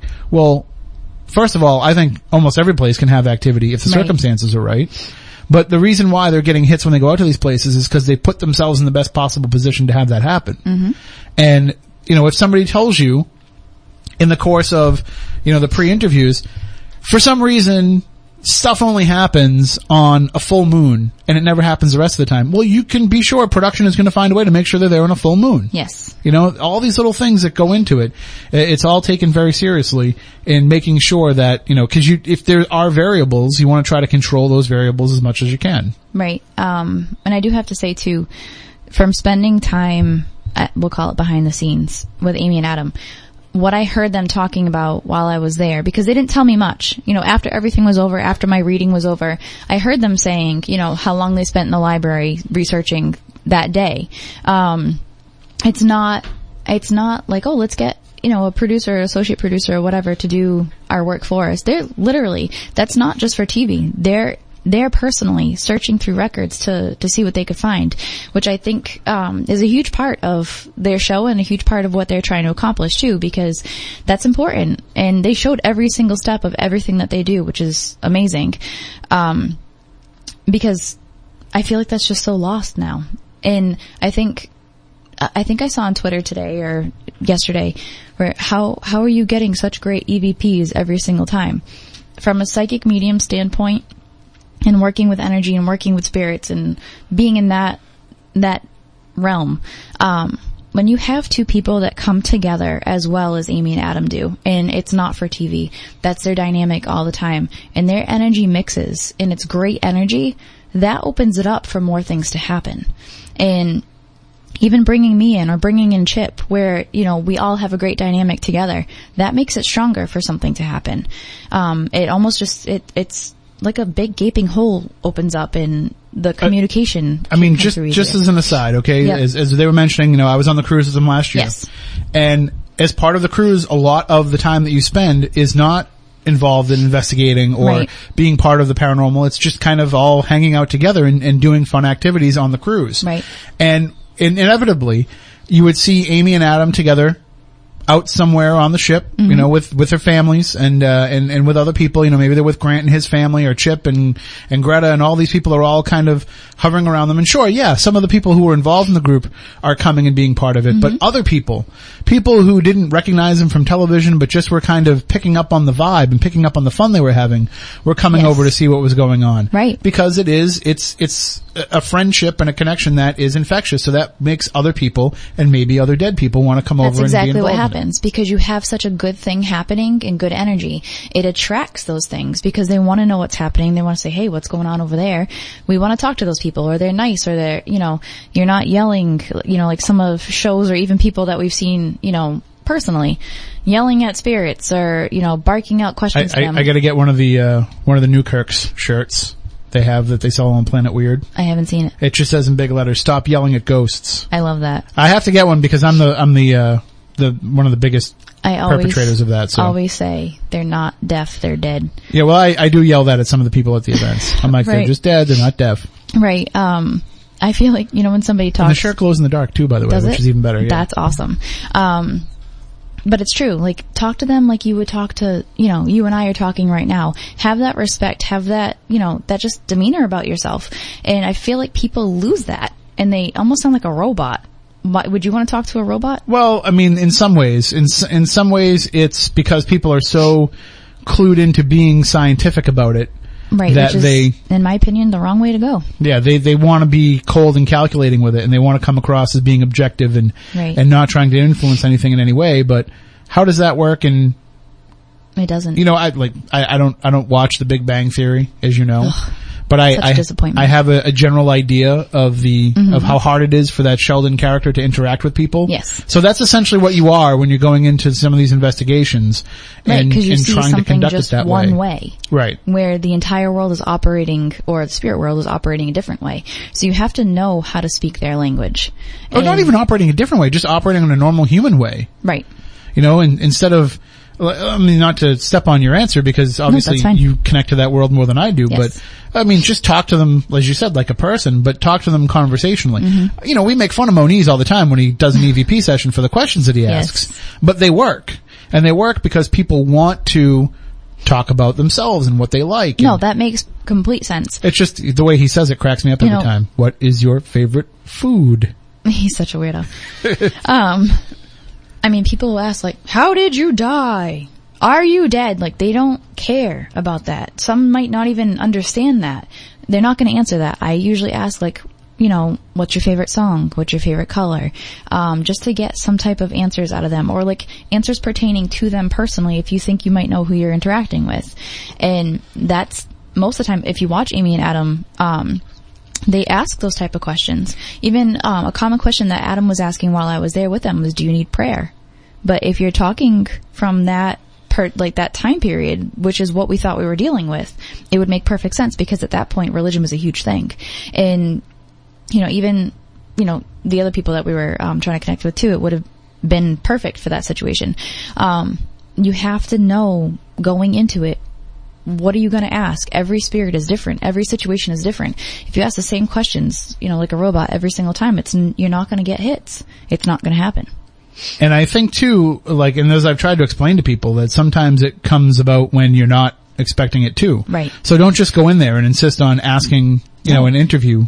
Some of the greatest EVPs that I have heard, have been just with, you know, you and I like talking back and forth right now and having a recorder running, or with white noise in the background, or shuffling of your feet on pavement, and you hear an EVP pop up. You don't know when it's going to happen. They look for any way to get that in there. Speaking of EVPs, just so you know, when we are investigating the Reverend James Keith House as part of next week's Bridgewater Triangle event, which you can still get tickets. There's only about 20, actually less than 20 left at SpookySouthCoast.com. But as we are investigating there, they have been picking up some EVPs there that are in Wampanoag language. So that should be pretty interesting, because first of all, I don't speak that. That happened to me once. Hopefully somebody's there that speaks it. But I was at a local hotel to us right now, and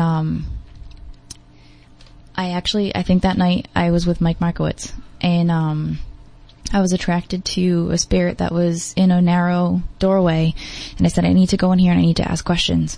And as I was asking questions, I remember actually saying, like, I'm not sure what they're saying to me. And that very rarely happens, where I can't understand universally what they're trying to say. But they were very adamant. And he played it back, and it sure is, you know what, sounded like Wampanoag. Well, I'll say this too. We've never really talked about what goes on in that place. You know, we've both been there. But there's something in the kitchen there. Oh, yeah. No, I told you I've had a million experiences closing up the bar at night by myself. When you walk I think it's the second door furthest away from the bar in the ballroom. Yes. When you walk through that door, yeah, there was something there. So that leads to the back hallway. One of the scariest experiences that I have had locking up that place alone at night, or investigating it alone at night, had been the sound of high heels walking. And when you hear them far away and you actually hear the sound change to closer and closer and closer, there is nothing that makes your heart beat faster. And I remember being genuinely terrified, and it takes a lot to scare me, because it wasn't, I'm like, for lack of better words, like, stick me in front of a demon and I'm cool. This scared me because I knew how angry the spirit was. She was lost. She was confused. She paid $9 for a drink. Yes. we actually had historical evidence back up.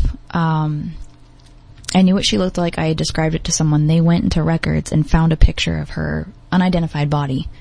And it matched exactly what I had said. She was murdered and nobody had ever claimed her. So I knew how angry she was.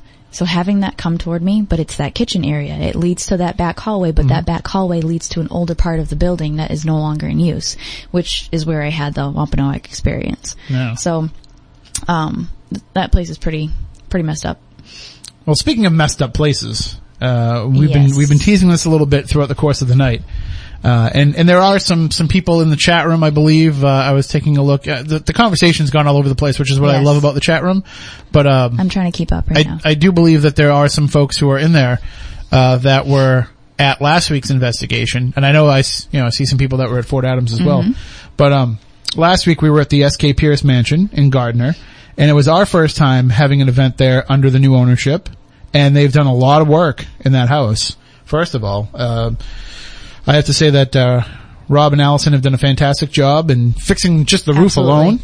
And, they're the ones that are behind this. They're the ones who are, want to see this succeed. But of course they have all the help in the world from Marion, who is kind of their person in the house. Yes. All the time. And their feet on the ground, if you will.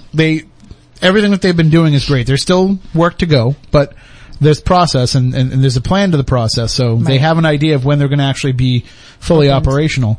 But we went in Saturday night and it's still in the process of having work done. So there's still construction being done all around inside. There's tools out and there's rooms in the process of being converted over.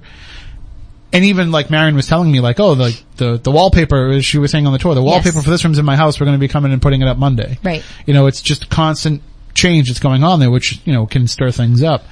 But when we had gone there before, we did a Legend Trips event there. Yes, we did. And we had some significant things that happened to people. It's one of those events that people still talk about to this day. The shadow figure in the basement that was pretty much tormenting us for a while. Right. We won't give any names, but one of our good friends and a regular attendee to our events and an investigator who works with us all the time on things, we were using the Ouija board in the basement, which now are no longer allowed in the house, which I was only joking, by the way, when I was making a big deal out of that. Oh, I know. Like I know you. I wasn't sure if Marion knew that I was, like, I wasn't really going to call Rob and Allison and educate them about Ouija boards, although I'd be happy to. In fact, next year at SalemCon, let's sit them down with Bob Murch and have them have a conversation and see if we can get that little restriction waived. Yep. But then again, I can also understand it because we were using the board the first time we were there and we had something come through. You were upstairs. After my warning, by the way. I know. But you were upstairs. Yes, I was. And, you actually you came down and I went upstairs and I got you and I said, we need you downstairs. You sent somebody upstairs. Oh, but we didn't tell you what had happened. Nope, but I knew right then and there. As soon as you walked into the room, you were like, you used the Ouija board. Good going. And the spirit came through. And it attached itself to this investigator. Yes, it did. And you and I both know her very well. She's not somebody who is, a big, I don't want to say she's not a big believer in that kind of stuff, but she investigates frequently. She takes steps to make sure that kind of thing doesn't happen. Well, but even then, she thought she had kind of an understanding of how it worked, and it's not like she was a first timer who didn't know what she was doing. Right. And it kind of made her life hell for a little while, and she had to involve you in helping her to remove the attachment. Yes. I mean, do you remember how long it was? I know it was a matter of a couple of weeks that it had been, because it took her a while to accept that that's what was going on. I could probably go back into like records and see when she did come. I know she was very reluctant to come to me. So she came to you personally? Yes. And, just said, I think she went to another friend of ours first. That friend suggested at the time, I think you need to see Stephanie. And at the time I wasn't as close with them as I am now. I actually barely knew them. And, I had spoken to her and just said, come for a regular Reiki session. Let's see what I find. If I find anything on you, then yes, I will absolutely remove it. And when she came in, I said, yep, you definitely have something. And we removed it. And was it a difficult removal? It wasn't easy. but I'm used to it. So What's the process of doing that? Just real, as much as you can shorthand it. I don't even think I can without going into how Reiki works, how chakra systems work, how I open up chakras and clear them. And without that knowledge, nobody would even understand what I'm talking about. Okay, but basically it's a step-by-step type of thing. Yep. Okay. So, it involves a lot of, intuitive stuff as well. So, because I'm basically reading her at the same time I'm doing this because I have to know what I'm removing. It's not just, I feel this here and I gotta, get it out of here. I need to know to make sure that I'm okay. So, she was, from the time that she walked in to the time that she left, she was two different people. And it was affecting her everyday life. It was affecting her personality. It was affecting everything. And that's what she was telling me, she's like, Yep. I'm not myself. And she wasn't herself even in the messages she was sending me. Right. And that was the only reason I got concerned. Normally I'd be like, maybe you're just paranoid because, Yeah. Stephanie came down and said, why were you guys using the Ouija board? Maybe you're just paranoid about it, but it was having a serious effect Yep. on her. It was. It definitely was. And, she had even said to me, like at the end, she's like, I was always unsure of you. And, just because I tend to be a really shy person. So she had never really had too many interactions with me. She's like, but now that I know, like, I really do feel like you're the real deal. And, I think she was even kind of shocked and blown away by the events of what had just occurred. But she was all fixed once she left and, definitely took some, advice on how to protect herself in the future. And then I've seen her since then. We've gotten to the bottom of a lot of other, issues, with due to attachments and things like that. And, working with her regularly has been a great experience, but, she definitely did not take my warning seriously like somebody else didn't take my warning seriously. Well, hey, listen, whenever anybody asks me about your abilities, I always say, oh no, she's 100% the real deal when it Yep. comes to being a psychic medium. She's just the rest of her personality is very sketchy. That's what I always tell awesome. people. So. I love it. But no, in seriousness. So we go back there and we're doing this event. And some of the people who came had been there before. There was a couple who had been there with us on the previous visit. And so they immediately wanted to go down to the basement and try and see if we get the shadow figure again. We didn't succeed. And also, they've opened up the windows that were down there before where they were all boarded up. So before we were completely in the dark. Right. And it was That's easier right. to see, but at the same time too, it was also easier to realize there wasn't anything down there that was causing the shadow. So it was a little bit harder. But the house is better for it. It's beautiful. But I messaged this person right at the beginning of the investigation and said, what was the name of the name of the spirit that came through the Ouija board? Because you like to play with fire. And, well, I just wanted to know so that we could see if it came up again. Mm-hmm. That was my original intention.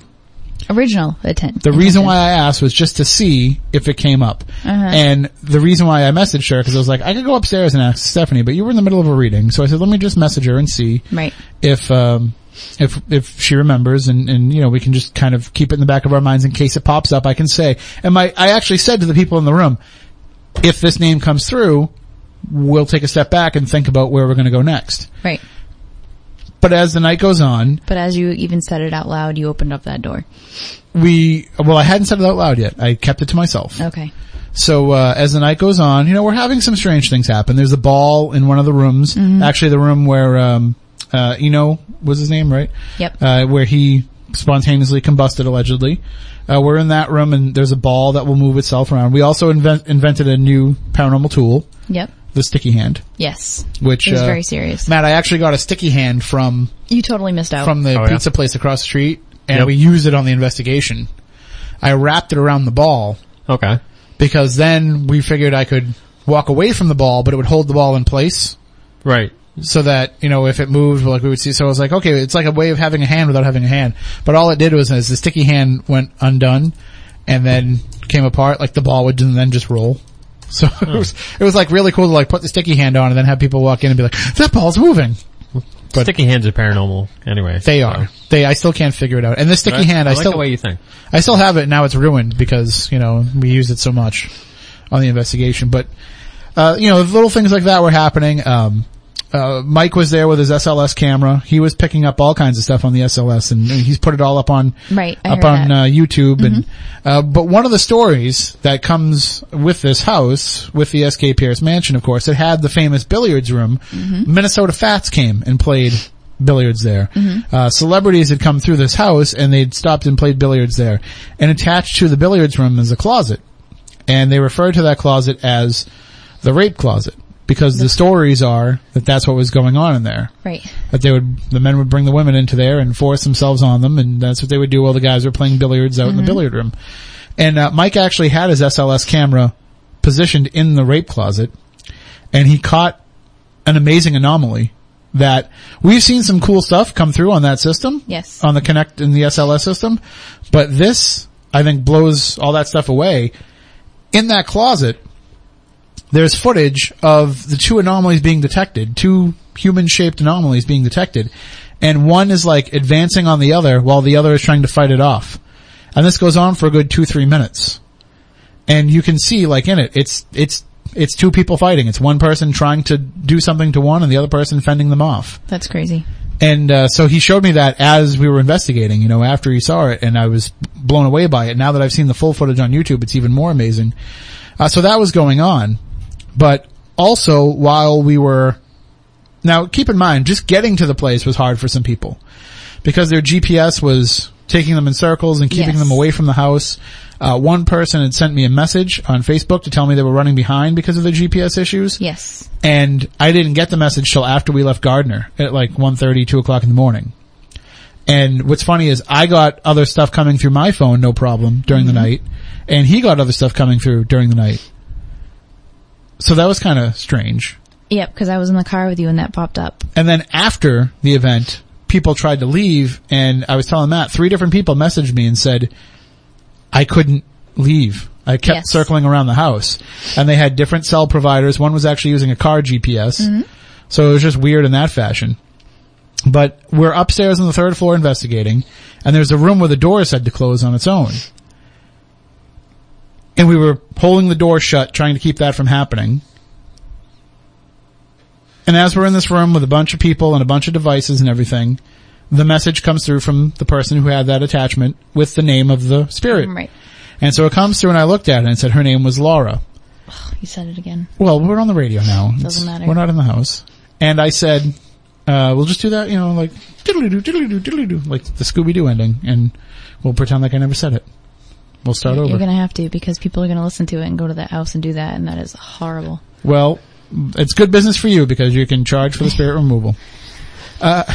Job security. Just takes a toll on me, no big deal. Yeah, right. So, you've got donuts, you've got cupcakes, you'll be fine. I do have cupcakes and I keep eyeing them, but... So, we're in that room and, we're trying to hold the window shut so that when the breeze comes through it doesn't shut the door, which is what people are saying happens all the time. And, I get the message and I say the name, I see the name and I say to everybody, do you want me to ask out loud if this person's here? And they knew the story. Yep. And everybody was like, yeah, do it. So I was like, alright. Because they trust you. I said, well, they shouldn't. They should know better by now. I said, Laura, are you here? And as soon as I said that, no lie, as soon as I said it, the door slammed shut, like hard. And after that, we get a big gust of wind outside. All the K2 meters in the room start spiking, and we're running the EchoVox app. And the EchoVox says twice, Laura, Laura. And then so I'm like, well, Laura, did you die up here? No, I said, Laura, what happened to you up here? And it comes through and it says, raped, dead. So that was pretty intense. And as I was saying, it's like one of the few times I've actually felt like I was in a horror movie. Yep. Where like all this stuff just started going on all at once.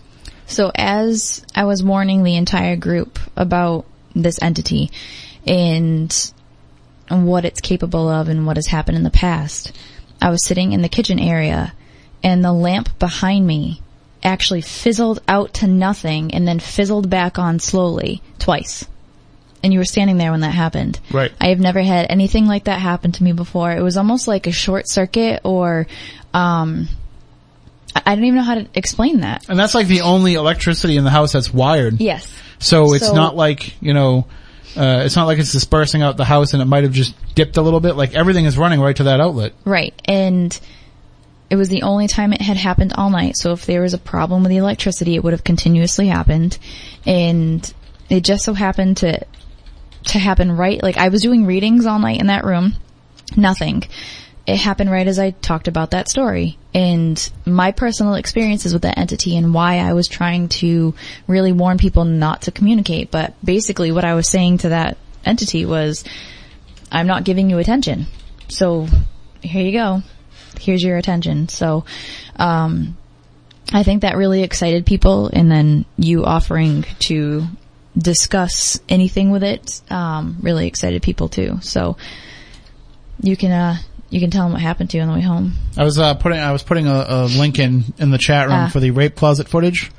As for the video of, what went on in the room, I know somebody that was in the room had a camera. Mm-hmm.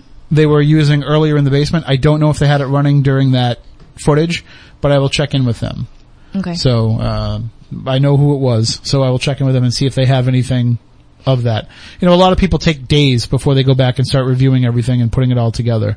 So it could very well be that they did and they just haven't posted it yet. Mm-hmm. But we'll find out and see if we can have that happen. So all of this stuff goes on, and, you know, that seemed to kind of be the end of the activity. We, in a moment of, you know, just like what can we try next, we decided to turn the rape closet into a psychomantium, right, which I've now started doing it more and more of our events, mm-hmm, because I think it's an interesting experiment, right, and I think people are willing to try it, and it's something that they might not try otherwise on their own. So we put it together in the rape closet. We brought It sounds so horrible every time I know. You say it. We brought the full-length mirror into the rape closet, and we borrowed your electric candle that you use for light while you're doing the Which readings. also kept dimming itself.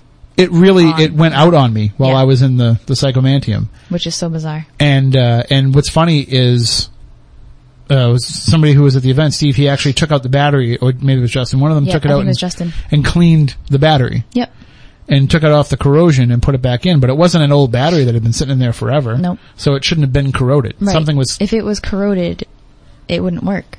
Something was causing it to corrode. So, which was bizarre. We were, I was in there, and I know that people had gone in there and reported different things happening. You know, their physical appearance had changed, and they'd seen a few things, and, you know, I've never actually done one.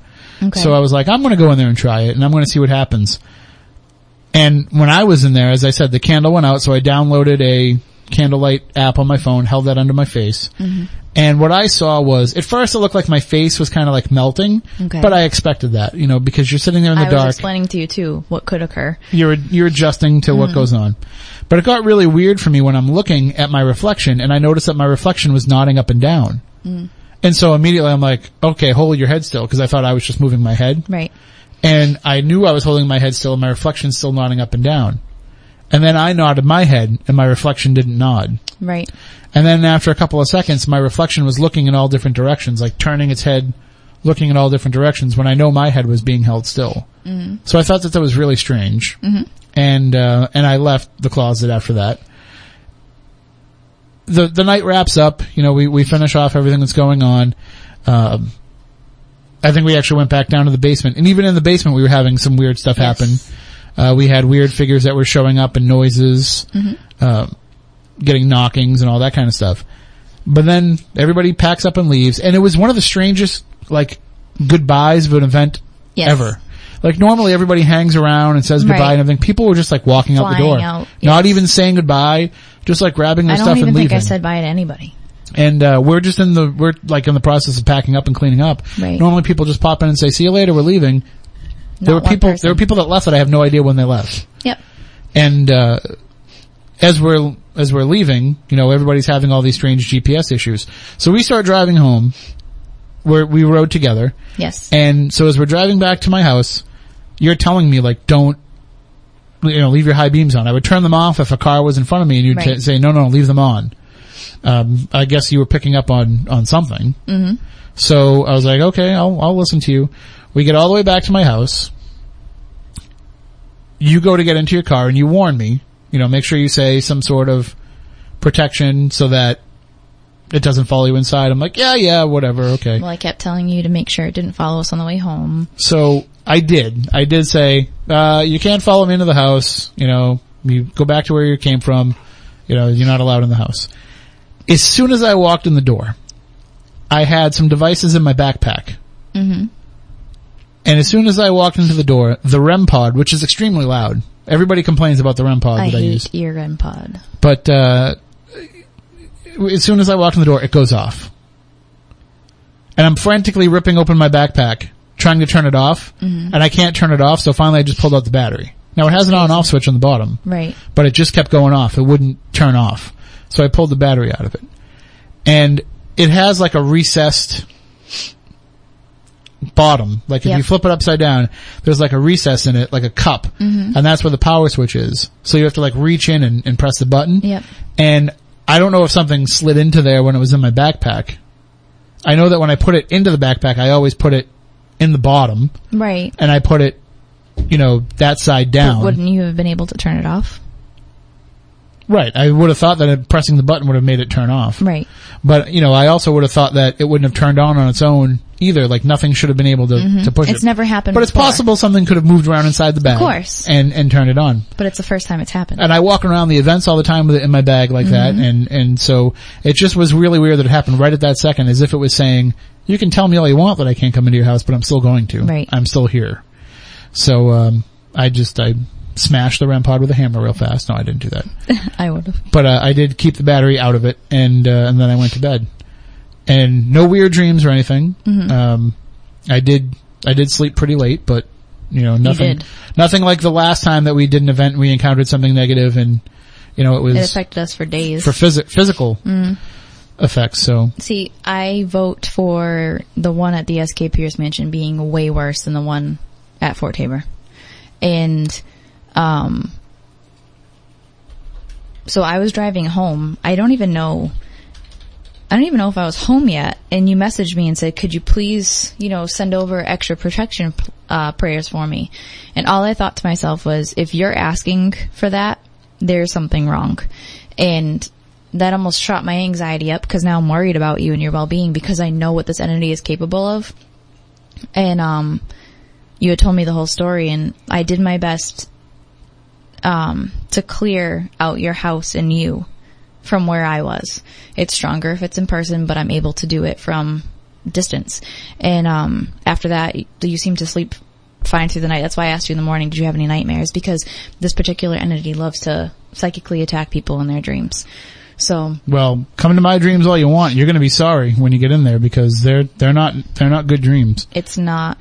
My dreams would scare the negative energy. It would turn it into a positive energy. Be like, I've changed my ways.